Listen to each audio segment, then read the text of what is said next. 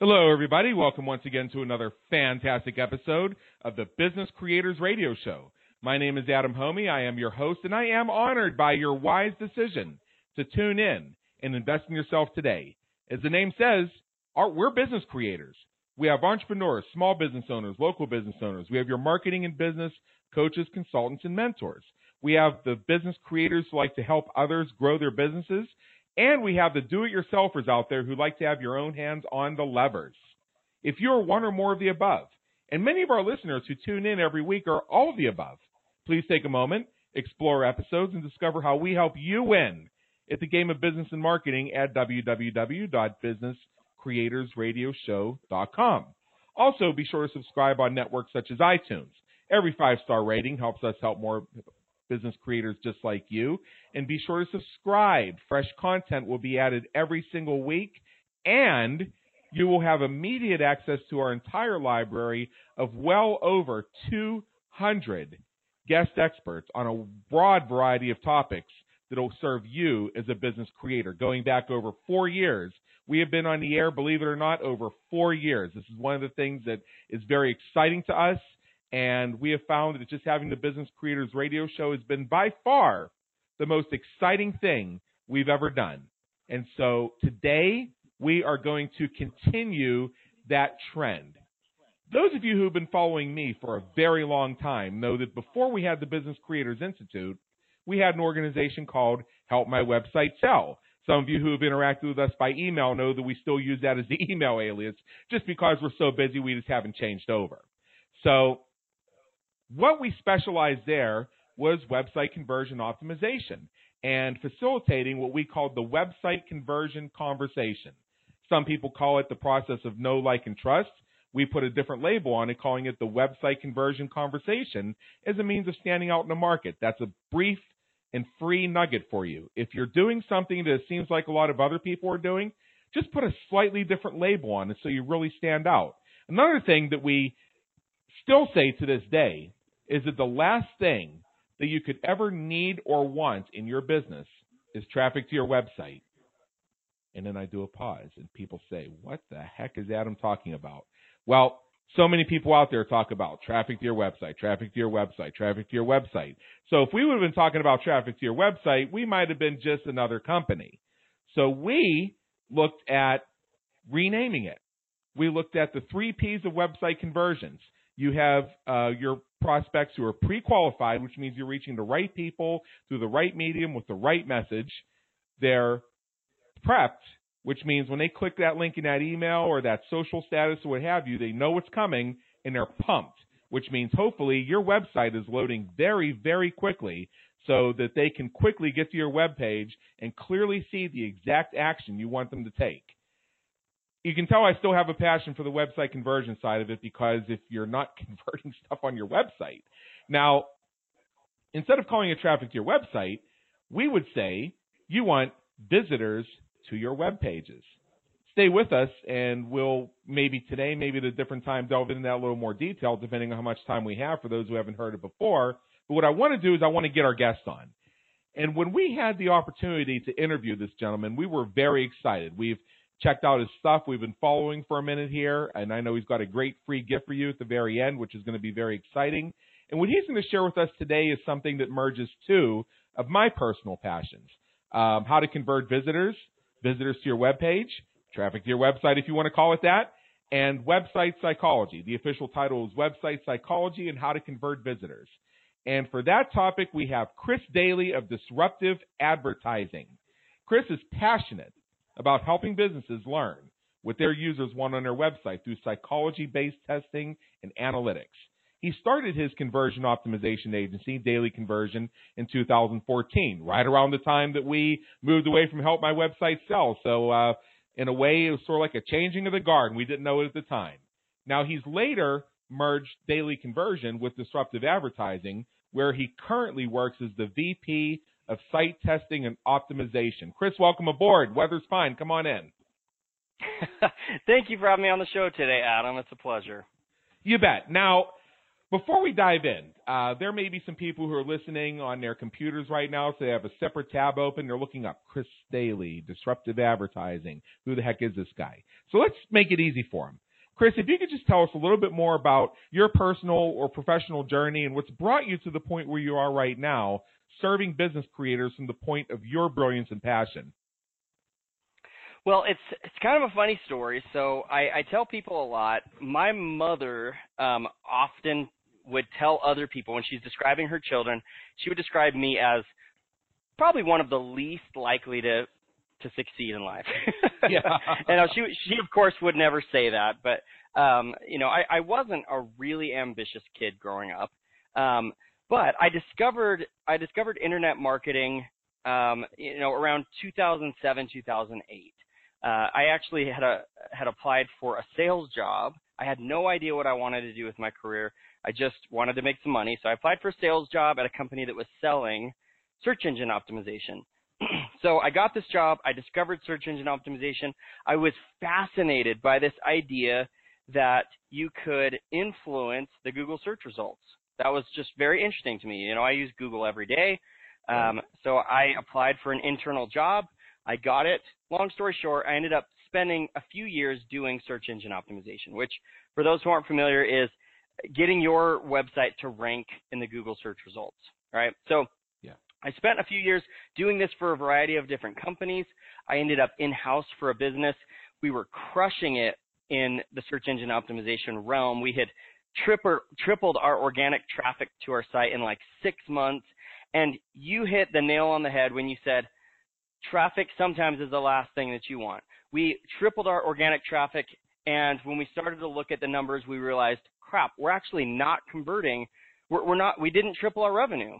So what happened here? There's some kind of disconnect. We're either getting crappy traffic to our site or our site sucks. Now, of course, our designers didn't want to say that our site sucks. Our developers didn't think that anything was wrong with the site. And so, of course, the buck falls on me. My traffic must suck. And I just didn't want to accept that. I did not want to accept that this was crappy traffic. So I discovered conversion rate optimization. That was kind of my introduction by necessity to figure out how are we going to get all this traffic that I know is good, how are we going to get these guys to convert?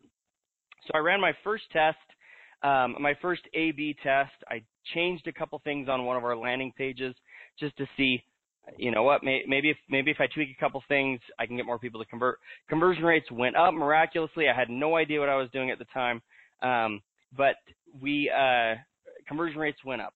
And that is when I fell in love with the psychology aspect of website testing, because as it happens, the B version of our landing page that I created, it didn't actually look any better. In fact, when our designer saw the version of the page that I had created, he forbid me to run it. He said, "This looks terrible. You can't put this up on our site, even if it works better." And lo and behold, it worked better. It increased conversion rates. Everyone said, "Oh, this is great. Let's put it up on the site." And so I think he still has a sore spot in his heart this day about that. But that was just very fascinating to me to go, why did this version of this page convert better? What was it that led people to, that created more interest for people, or, what was it that led people to convert better?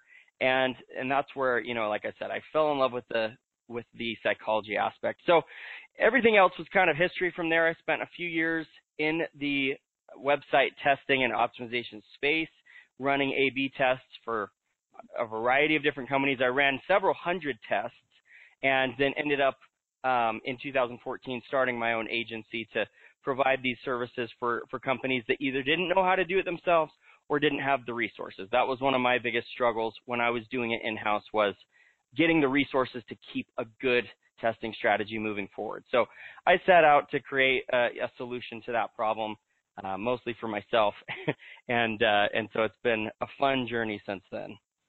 What's really funny is, and I discovered this through my work with website conversion consulting, is that sometimes what we think is the thing that's going to work turns out to be not the thing that's going to work. Even before that, back in the first decade of the 21st century when I owned a web development firm. I mean, I've been through 3 or 4 different businesses here very happily.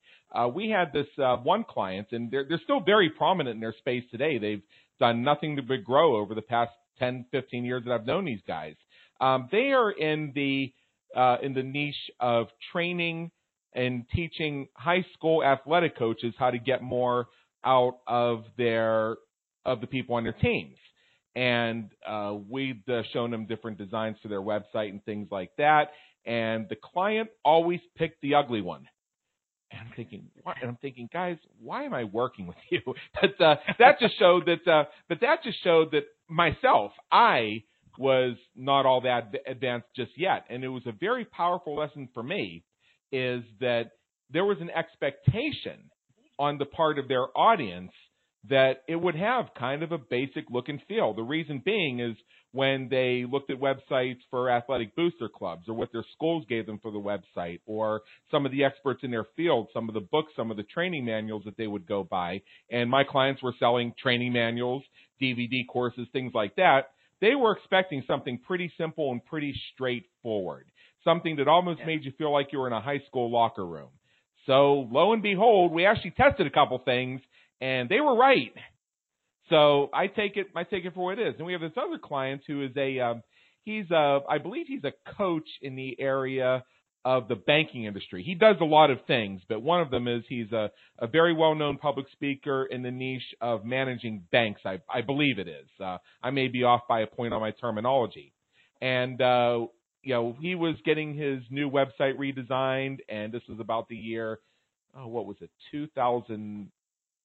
It was 2007. I remember now, for various reasons known to me. And and the designer on our team had created 3 designs for this guy, 2 that we thought that he would really love, and then this third one, which was just super ugly, that she just threw in. And she figured, well, I did 2, so I might as well do 3. So he immediately latched onto the ugly one.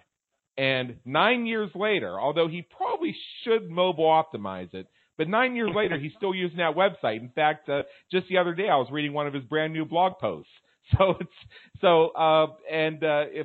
If he's doing prosperous and doing well for 9 years with that design, then it was a beautiful design in the sense that it, magic word, works. Yes. Yeah. So we've already covered some of the basics that we were looking to get into. So we're going to dive a little bit deeper than just the shallow end of the pool here in terms of our plan for our time together today. So, you touched on a couple things in terms of reaching the right audience and things like that. So, why do businesses struggle to get people to convert?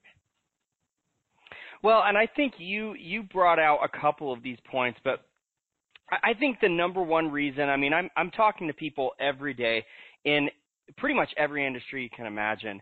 And I think the biggest challenge that especially entrepreneurs or business owners or design, anybody who's in the design space have is they think they know what is best. You hit it right on in saying, and we as marketers or entrepreneurs, we always think we know what's best. We think what our competitor is doing is what must be working. We think that this best practice that we've been hearing about, or what Amazon is doing, we've got to copy them. We always think that we have something figured out because we use the internet every day. And so we make all kinds of very dangerous assumptions that often blind us to seeing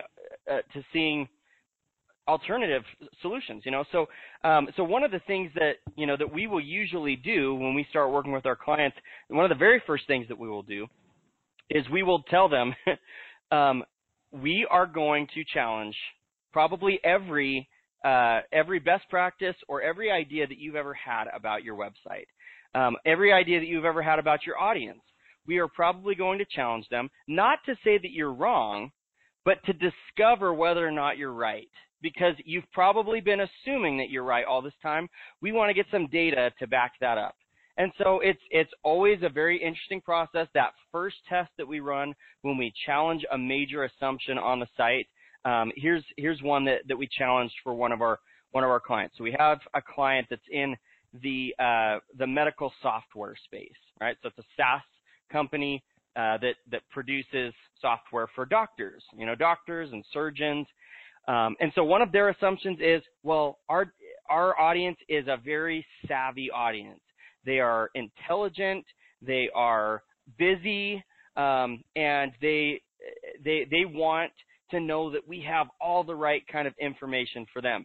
And so they had all kinds of really tech-savvy lingo, really big words that doctors would understand. They had lots of content on their pages. So one of their pages that they were driving people to was like an ebook page, right? Just a normal squeeze page or a landing page. And they had all of this content listed out of all the stuff that was in this ebook. In fact, they listed out all the chapters of the ebook. There was like 12 chapters for this ebook. So they had them all listed out, and they go, well, we want people to know there's a ton of value here. There's a ton of great quality content. That's what's really going to resonate with them. Well, we wanted to challenge that assumption. Number one, that these doctors wanted to read a lot. Number two, that they cared how much content was in there. And so we ran several different versions of this page where we literally just tested different amounts of content. And the version that ended up winning, in fact, this client said, I can guarantee that this won't win. And the one that actually did end up winning was the version that had the least amount of content possible. We literally took all of those 12 chapters. We removed all the 12 chapters. We put 3 bullet points in there that says, here are some things that you'll learn in this ebook. And we took the 3. I don't know anything about the medical software space. I just read through their 12 chapters and pulled out the 3 that sounded interesting to me. So again, this is me just taking a stab in the dark, and that version ended up converting, I think, 40 or 50% better than the version they had before, just by challenging their assumption that their audience wanted all of that content. Now, of course, we want to follow that up and say, okay, I just randomly selected the 3 bullet points that went there. Let's test and figure out what 3 bullet points should be there. But it's just very interesting that, a lot of people will make these assumptions because our audience is X, they want Y, and that is not always the case. Yeah, and you bring up something very important, a couple of things that are very important. We have found through some of our testing that sometimes shorter is in fact best. We've been getting some great results with some of our campaigns by sending what's known as the one question email, where basically you send the email and you just ask one question, and then you say, either way, click here. And it takes them to the blog post or the sales page or the webinar registration or what have you. And we found that that's effective because it zeroes in on something that's very important to that end user. And we also use this as an opportunity to test subject lines, test topics, and things like that to give us a sense of what are people really biting down on. And by giving it to them in very small pieces and letting them pick the piece that works for them, we can, and then measuring things, those things like open rates and click-throughs and things like that, we can get a sense of what it is that's really going to drive people to buy. Oh, and by the way, I told you about the guys who train the high school athletic coaches. While you were speaking, I confess I multitasked a little bit, and I went and Googled their current websites. And their stuff is technologically very modern and aesthetically extremely plain. But I still hear about these guys on the market, and they're crushing it all the way across the board. I mean, they're using smart themes. They have all the right design elements in place, but it's still that very, very simple look. So and these are guys who loved A/B testing. I mean, they were A/B testing every dag-nabbing thing back when I worked with them. I can't imagine it's gotten less intense. So these guys know what they're talking about, and I know they have the intelligence that's leading them to smart decisions. I mean, they're using optimized press for their sales letters now and stuff like that, which of course we recommend. But it's still that same basic look and feel because they are in tune with what their audience is looking for. So aside from what we've already covered, what are some other things that influence website audience behavior? Yeah, so there's a variety of things, and this is one of the areas where a lot of people get scared away from website testing. A lot of large companies go, there are so many things that we could test. We have no clue where to even begin. And then some companies, instead of even thinking about all the things you could test, some companies will just go, oh, well, here's the one thing I care about. I care about whether or not that picture of me should be me sitting on my couch or me in the woods, you know, and it's like, well, how do you even know anyone cares about that picture at all? But so what we've done, and, you know, I mentioned I've run probably at this point thousands of A/B tests on a variety of sites, and I've boiled it down to make it simple both for my employees here at Disruptive and for our clients. I boiled it a website experience down to 6 things that we've found influence conversion rates the most. And so those 6 things are, I'm just going to run through these real quick, and we can dive into, each one of them has, you know, a ton that we could talk about. But the 6 things are the value proposition. So what are you offering? The call to action. So what are you telling people to do? The content. So what information are you offering? So those first 3 are what I call conversion motivators. There are things that you can do to create interest, to create motivation, to convert. The second 3 things are things that typically I call conversion resistance factors. They're things that will typically hurt your conversion rate. So the first thing is distractions or diversions. And anything on your website could be a distraction. Pictures can be a distraction, videos can be a distraction, content can be a distraction. Anything on your site could be a distraction. So it's important to know whether or not something is distracting or helping. Anxiety, you never want people to feel anxious on your website. You never want them to feel like the time it's going to take to convert is a greater cost than what they're getting from you. You never want them to feel confused or afraid. Those are never good things. And then the final thing is, you mentioned responsiveness earlier for one of your clients, and we take it a step beyond responsiveness, because most companies will just ask, do we have a responsive site? Does it work on mobile? And we take it a step beyond that and ask, is the site customized for mobile? So do you know what your mobile users want versus your desktop users? So that's those very are important. The 6 areas. Go for it.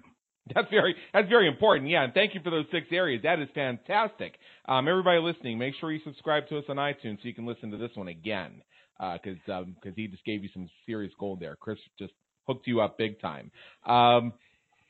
Sometimes when clients would look at designs for our launch campaigns and things like that, they would say, but wait a minute, doesn't all this stuff have to be above the fold? And why is it all one column? And why are the fonts this size? This isn't how we were taught to do websites. I said, yeah, of course you were taught to do websites the other way back in 2011, but everybody's got a smartphone now.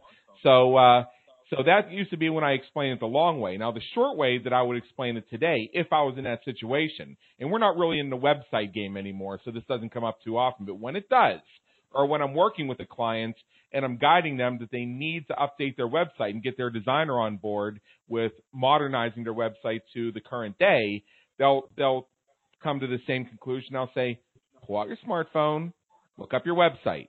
And they'll say, oh, now I get it.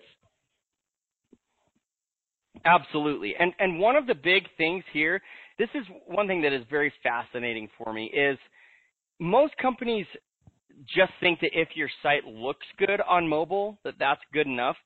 The thing that is very fascinating to me is that mobile users, they behave completely differently on the web than desktop users.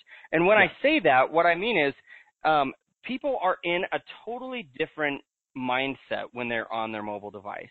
Even if you're in the B2B space and someone is at work on their mobile device, they are not behaving the same on their mobile device as they do on their desktop computer.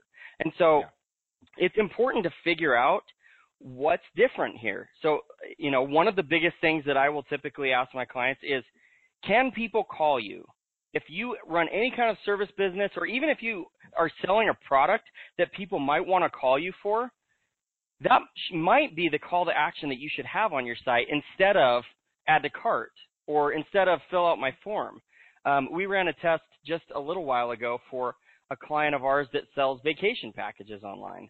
And they, you know, you could either check out on their website and just buy the vacation package online, or you can call them and an operator on the phone will, you know, can talk you through the process.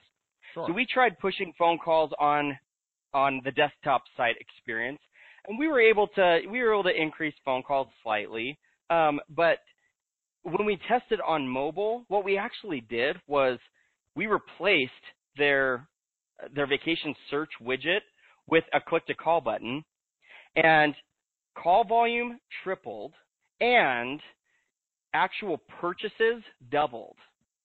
So not only were we getting more people to call, which was an obvious, if you're replacing the search widget with a call feature, obviously you're going to get more phone calls.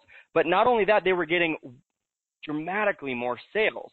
And so it was a better experience for a mobile user to call than it was to check out online. Now, obviously we want the best of both worlds. So we want some people to check out if they don't want to call.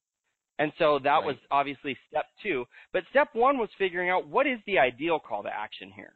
What should the call to action be? What should the primary call to action be? And then if people don't want to take that primary call to action, in this case a phone call, then we can still have the online checkout experience if they're, whatever. Some people don't like to talk on the phone. So, but again, going back to this whole mobile experience, it's really important to ask, do our mobile users want something that might be different than our desktop users? That could be less content, that could be a video, that could be no video. It's just, you want to figure out what your mobile users really want. It brings up an interesting point, client we have here. When we first brought them on board, they had a web designer on board and everything else. They had all the technological and human capabilities to do whatever they wanted to do with their website. And when I moved in, I said, you probably should get this website on a different theme. This thing's breaking all the time. And plus, this theme you're using, because I know how to go into WordPress and figure out whether the thing's any good or not. It's not really giving us the capabilities that we need to get you the website that you need so that this business can really take off. And one of our recommendations for the new site is in that little very, very super top navigation bar that goes above the header, get your phone number in there. And they said, well, we don't want our phone number in there because we're only answering from 9 to 5, and I don't know if people have the scripts and everything. It's like, put the phone number in. So 2 reasons. The first reason is because they were playing in a highly professional environment, like a corporate type environment was really their niche. These are people that want to be able to say, hey, look, I'm a real company. Hi, Mom. And having a toll-free phone number up there is a big deal. My website for my company has a toll-free number in the header, even though I almost never use the phone. But let me tell you where that phone number became valuable for that client. With our guidance, they started doing webinars. And because of the nature of their audience, like when you and I sign up for a webinar, what do we think? Let's go to the landing page, type in our name and email address, and get the link, and there we go. They were having people in corporate offices call them asking to be registered for the webinar. So, again, audience behavior. Fascinating. I love that. It's probably been a year or more since you've heard of the idea of somebody calling your office and saying, hey, can you put me in that webinar? But the nature of the way their audience behaved, you're talking about audience behavior, showed that displaying a phone number, and it didn't matter that there wasn't always somebody there to answer live. It's just the fact they could leave a voicemail and say, hi, my name is Dave Fortunati of ABC Company. We saw the email for your webinar and would like to register 3 people. Here are their names and here are their email addresses. Well, son of a gun, you got 3 registrations. Yes. I mean, how hard is it to go to your own landing page and type in Dave at XYZ Company, Martha at XYZ Company, and Stella at XYZ Company. Submit, and now you have 3 more people not only registered for your webinar, but now on your email list. Absolutely. And here's the thing that I love about that is you bring up a really great concept, which is there's almost always an exception to the rule. So the rule might be, we're doing webinars. People want a completely online experience. There's an exception here. You discovered an exception that is customized to that particular audience. I mentioned earlier, us running a test and testing less content and it converting better.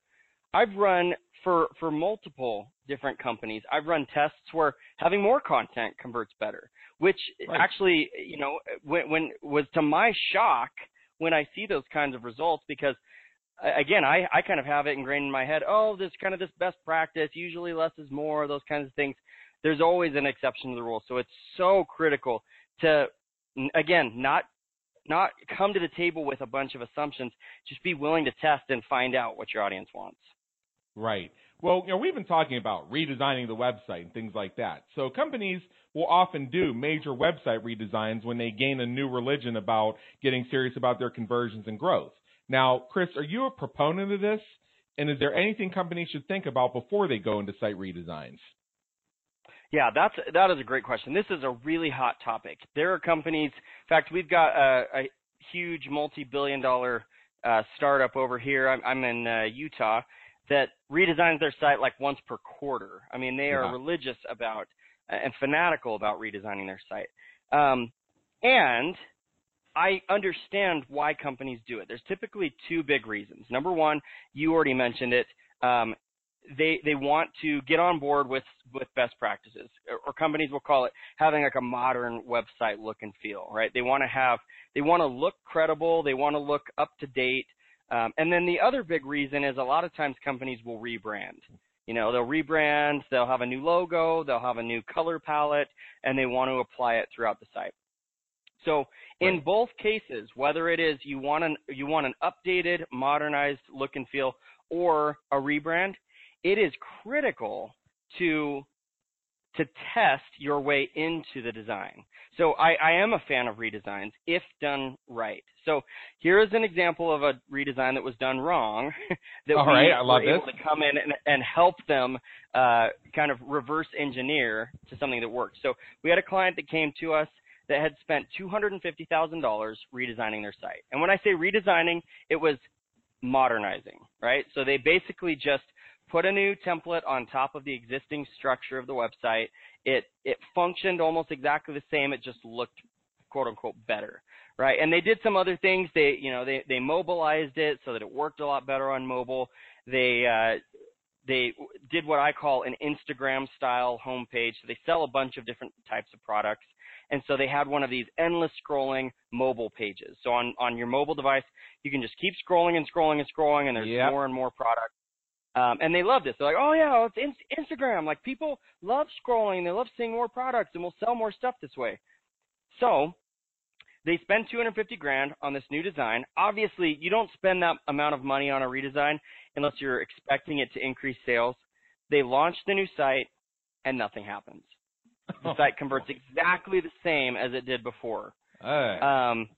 Which, when you launch that, you get your hopes up, you see that, and you're like, it's not the worst thing in the world. At least it didn't convert worse, which I have seen that. But nothing happened.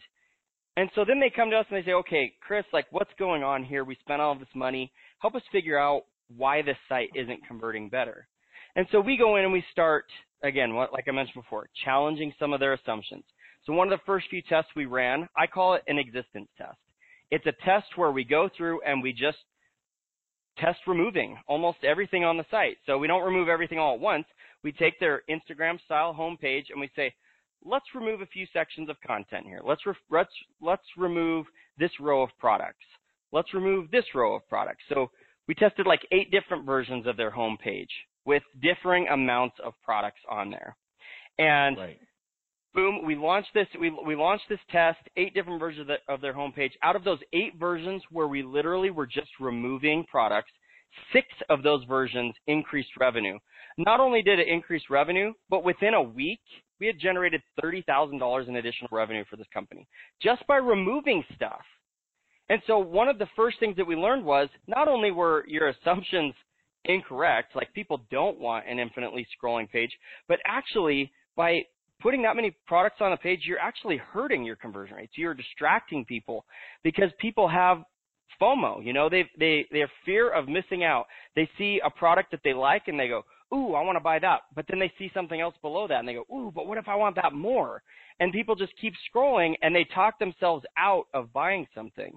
And so, here we go. Our first test, just removing stuff, increased conversion rates. Now we know which products should be on the home page. So then we go, okay, now let's test what order those products should be in. Which one should we show first? Should we show your highest profit margin products? Should we show the most popular products? Should we show the highest reviewed and rated products? What should be the products we display first? And so bottom line is they had spent a ton of money on a new design without actually knowing what their audience wanted. And so if you're going to do a huge redesign, it's really important that you answer some of these fundamental questions first of, okay, if I'm selling products on my site, what products should I show? How many products should I show? How should I order and sort my products on this site? And then once you know those things and you know what your audience cares about, you can build a new framework, you can build a new design around those best practices for your audience. But it's very important to go in with a data-driven mindset instead of saying, well, let's just overhaul the whole thing and then we'll figure it out later. You know, that's very true. And I'm thinking back a few years ago, we had a client prospect here along the ideas of things not to do. And the homepage of their website was basically just a bunch of buttons that said, buy now, hurry, sale, ends Thursday. And they were in the self-development space, that's really often not a message that works well with people who get on the couch and get in the lotus position and extend their arms and invite the money in. So first of all, they're missing that. I mean, I'm not saying this to be funny. I'm just saying to make a point. And you know, we were talking about running campaigns and a launch and things like that. And I said, look, this all sounds good to me, and I think you have the right idea about all this stuff. But because my client and I didn't use these exact words, but I sent the message, because you're a friend of my client who's given me cumulatively over $100,000 over the years, I'm going to give you like 20 minutes of my video consulting that I normally charge $500 for. I didn't use those exact words, but I conveyed that message. And I showed them, you know, what we need to do or their people to do to fix their website before anything that we could do for them would even work. So we sent that to them, and then a week later said, hey, well, what about the campaign? We're ready to get started with the stuff we want. And I said, did you see my video? Said, well, yeah, but we just want to get started. Well, what about the stuff that we are needing for you to do in order for anything that we do to have any effect at all? It's like, well, we know that we're doing it right. It's like, okay, find somebody who agrees with you. I mean, right. And then we all have one of these. And I don't want to spend much time on this, but you know, we had a client when I was in the second iteration of my business where we were in website conversion consulting that wanted to do some stuff, and so she was coming on to have us fix her website so that it would convert better.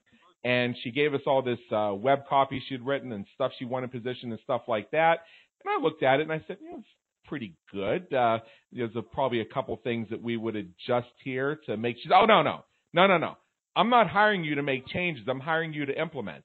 I don't want one word changed. I said, well, okay, so can you show us the testing data you've done? Tell us about your audience and what you've done with the marketplace, any success you've had in this realm so far. Because if you've already done the work, in fairness, I'm not going to have you go through it again if you've already done your homework and can persuade me that you've earned an A. That's fine. And she said, well, but I showed this to 5 of my friends and they all said it was a good idea. Now I struggle not to laugh because that's like the joke of website design is I showed it to a couple of my friends and they thought it was cute. But she was dead serious and she went further and she said that the universe had sent her energy through a lightning beam into her brain that told her these were the words that need to be written. I said, wow. Okay. I'm a big believer in intuition myself, and I'm not a big believer in coincidence.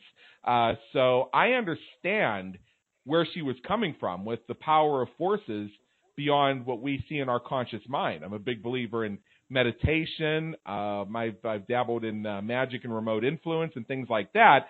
So I knew what she was saying. But at the same time, the people who are successful in the realms of meditation and magic and remote influence are still, having a clue about what their audience wants before they try and sell it. Absolutely. And again, yeah, like you mentioned, because I've talked to a lot of very similar people who, there is a huge element of intuition when it comes to running a business.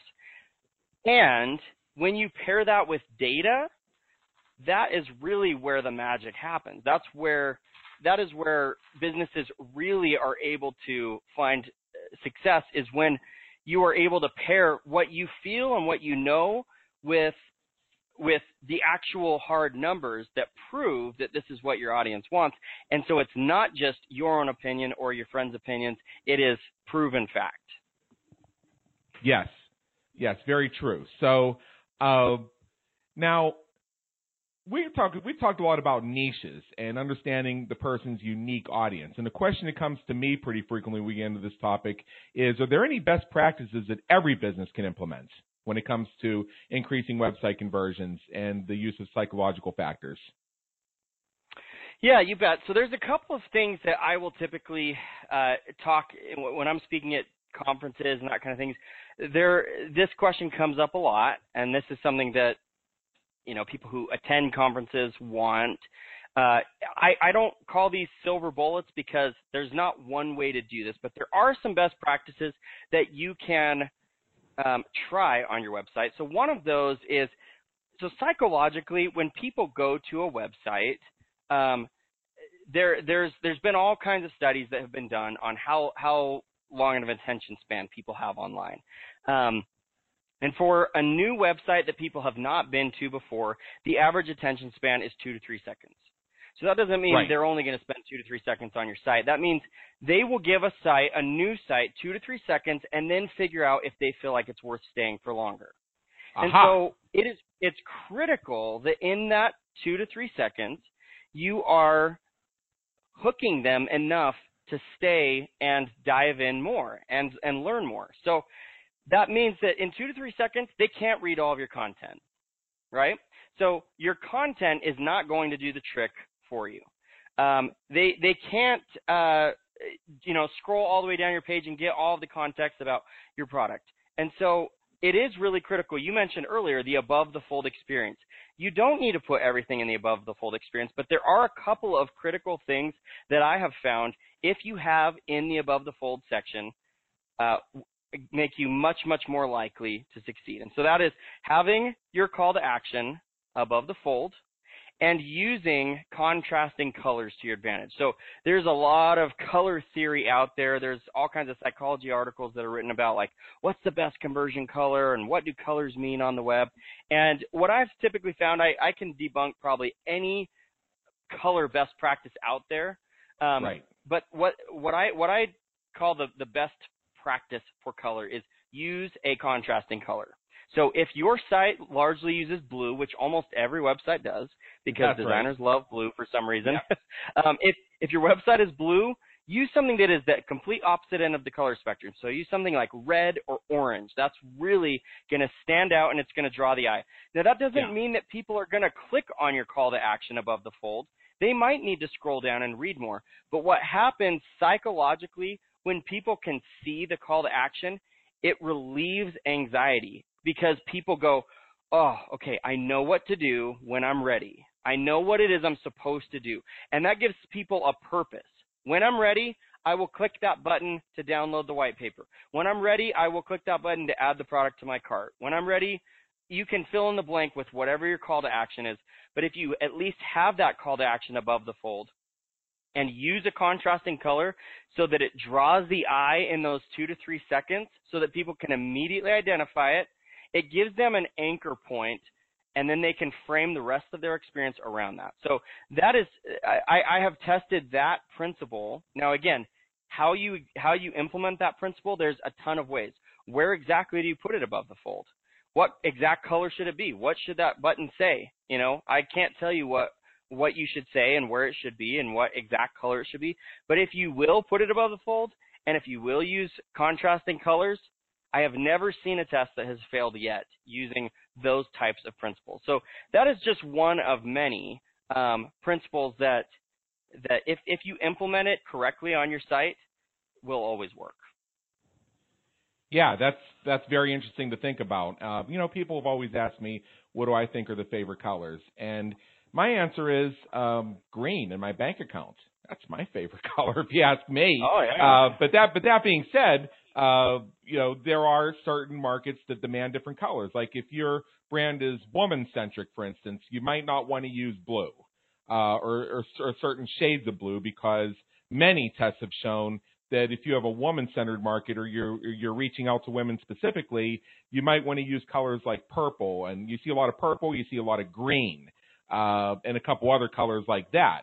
But even within, whatever realm you're in, the purple and the green, or purple and orange might be another example, will contrast with each other and will create that same sense of, as you say, relief that, okay, I can see there's this purple background here, this big hero image with the woman next to it, and I know that in order to get started by downloading her special report, that I'm going to want to press this orange button. But let me scroll down a little bit and just see what she has to say if this is something that I want to dive into. But the good news is I know where that button is, so as soon as I figure it out, I can go up there and click it. Absolutely. Well, and so again, you bring up some very interesting color theory of men like these colors, women like these colors. And I have seen some very interesting tests that we've run here at Disruptive that even debunk some of those. We have a client that sells Bluetooth NFL speakers. Wow. This is like 95% of their traffic is male. And we ran a call to action color test. And believe it or not, pink turned out to be the call to action color that converted the best by far. And that was fascinating to me because when I saw that, I almost didn't even want to run that version because I thought there's no way that these men are going to respond well to this pink color. But again, in the context of their website with their color palette that they had on the site, pink stood out the most, drew the most attention, and it didn't feel weird. And so, right. Again, it's just very important to try these different approaches out and figure out what your audience is going to respond best to. So another thing that, when you're talking psychology, I was talking earlier about one of the big 6 factors being anxiety. And there's all kinds of things that can cause anxiety. And so one of the first things when people think about website anxiety, one of the first things that people think about is security. Like, is your information secure? And so what a lot of companies will do is they'll go, okay, so we need some secure logos on our site. And they'll get a bunch of different secure logos. I mean, they'll get their site, Norton secured or, whatever their trust logo go-to choice is. And then they'll put it all over their site. Well, one of the very interesting things, going back to this psychology element, is people want to feel secure, but they don't want to have it brought to their attention that their information might not be secure. And so sometimes by putting that trust logo everywhere on the site, you keep raising awareness to the fact that their information needs to be secured, which can actually create anxiety for people. And so we've run tests where actually removing some of those trust logos can increase conversion rates because, again, we're removing something that might be raising awareness to that anxiety factor. So, it's very interesting. It may be best practice to have some kind of security information on your site, but you want to make sure you do it the right way. You want to make sure that you're not too overt and in your face with the security information because that can create the very anxiety you're trying to relieve. Yeah, because see, when I think of Norton, I'm just old enough to think of Norton. Somebody says that I think of a friendly sanitation engineer who lives upstairs. But in the internet world, when most people think Norton, they think of, why have I needed Norton in the past? Yes. So I don't want to Absolutely. go too far into the Norton. And then when some people think of McAfee, they think of, oh, this is that thing that wrecked my registry. Great. I'd love to visit this website. Exactly. Yeah, so you have to be conscious of that. And, another thing, and I don't want to go down this road because we're a politically agnostic show here, but, during our last presidential campaign, I followed all the candidates because I was looking, because this was a very unique election in terms of the use of social media, new media, and pretty much everybody across the board in this round finally getting it in terms of how to reach your core audience and how to really stand out and niche. If you want to look at some positives, those things came out. And I noticed that depending on whether it was a more conservative candidate or a more liberal candidate or a more centrist or whatever they were, that it seemed like within those groups, I mean, they're pretty much all using red, white, and blue because, America and all that. But I noticed that the shades of blue and red were different depending on where they were on the ideological spectrum. And then I dug a little bit deeper, and I started looking not just at the presidential candidates, but I started looking at Senate candidates and even some local candidates who are very savvy with the web stuff, which you do occasionally find. And I noticed that those trends seem to also make sense vertically, where there seemed to be this one set of colors and one set of fonts. It was all red, white, and blue, but there were different shades and different fonts. Absolutely. That's fascinating. I love that kind of stuff. And, I mean, yeah, the presidential election is, I think it's probably the climax of A/B testing in terms of there are so many people that are interested in the issues being debated and in the different candidates. There's so much traffic. I actually talked to one of the heads of an A/B testing campaign for the previous presidential election before this last election with Trump. And they ran almost 500 tests in that short campaign and generated, I think, several $1 billion in campaign donations in just a few spans of months. And it's fascinating, the kinds of things that they were testing. You mentioned colors. You know, in this particular, I won't mention the candidate, but for this particular campaign, they were testing things like, should we have our candidate wearing a suit or a flannel shirt or a T-shirt? You know, and those kinds of things. It matters totally because it you know, again, the audience, depending on the audience, they may want a more professional-looking president or they may want a more down-to-earth-looking president. Right? And so those kinds of things are a big, big deal.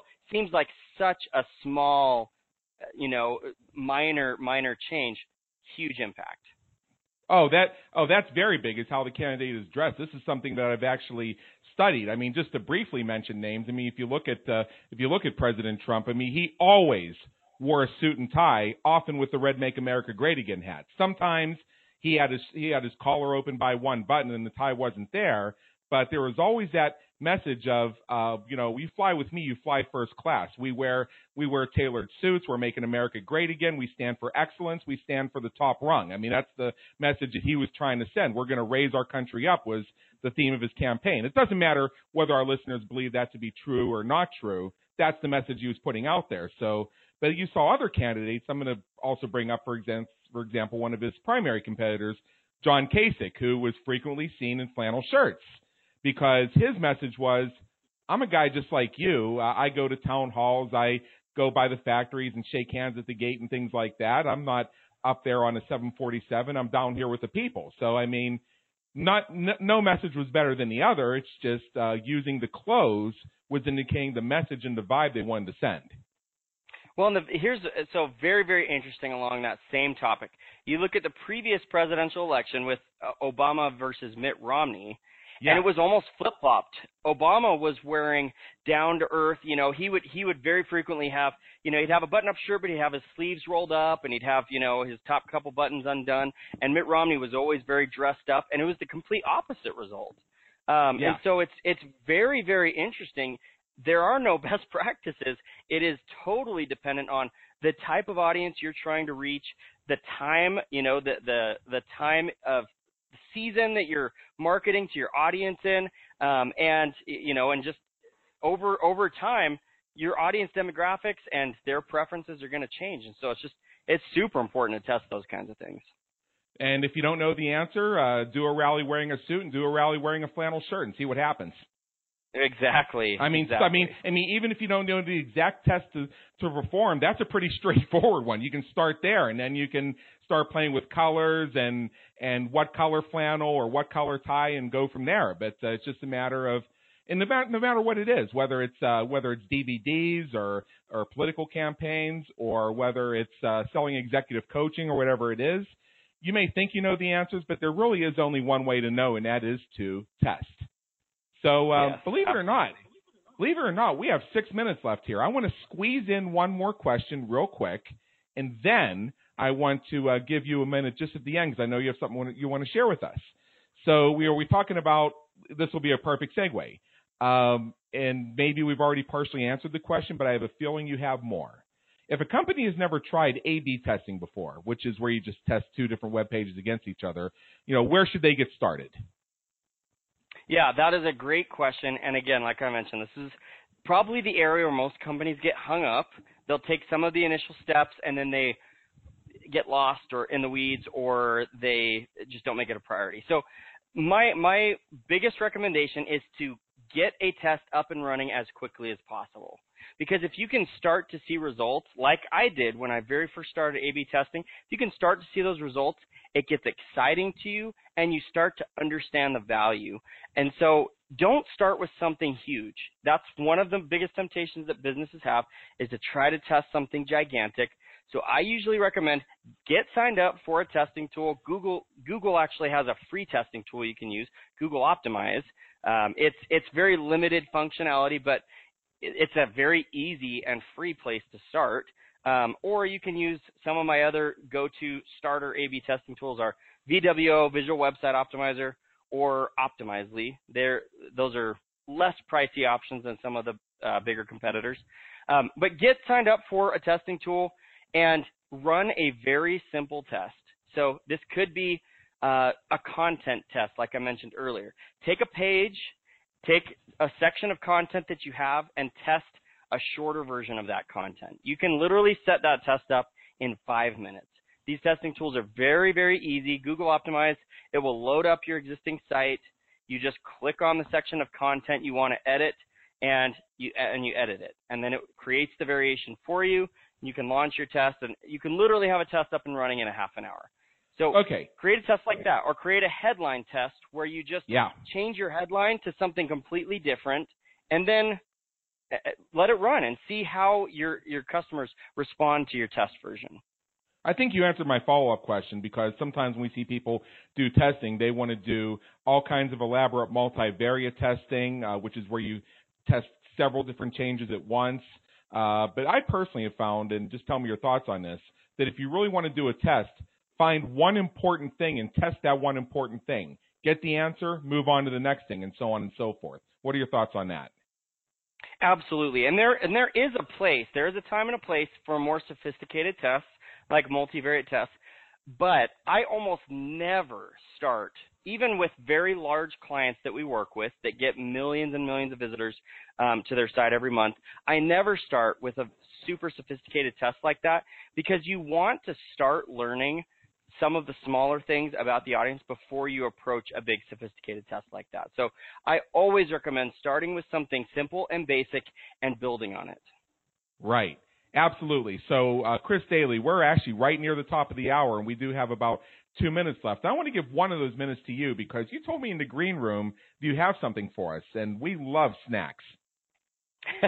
You bet. So we've actually put together a free A/B testing starter guide for your audience.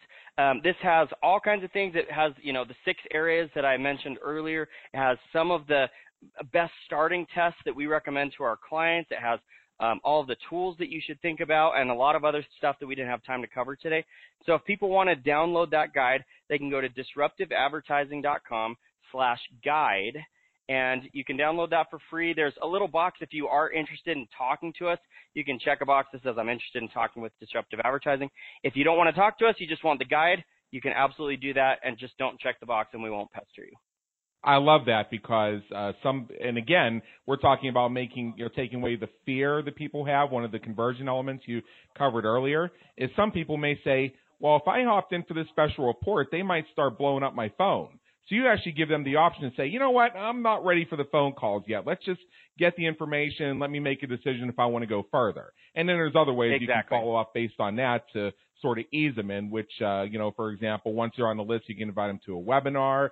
Maybe you can take them down an ascension sequence where it leads to, hey, let's get on the phone. But for a lot of people coming to a website for the first time, their thought may not be, you know what, I'm not ready to speak with Chris Daly yet. I mean, I know that this is somebody who is very qualified to help me in terms of psychological factors and website conversions, but can I just see what he has to say first before he asks me to get on the phone? I think that's great. And then there may be some people that say, you know what, I've been listening to this show for an hour. I know what's going on here. Give me that A/B report. Thank you very much. And yes, let's get on the phone. So it gives people that option. Absolutely. That's great. All right. So, Chris Daly, thank you very much for being with us today. It's been an honor, and believe me, an education. Adam, thank you so much for having me on the show. It was my pleasure. I was glad to be here. For everybody listening, this is Adam Homey, host of the Business Creators Radio Show. Please be sure to check out our previous and our upcoming episodes at www.businesscreatorsradioshow.com and on iTunes, where we help you win at the game of business and marketing. Until next time, have a great day. Take care.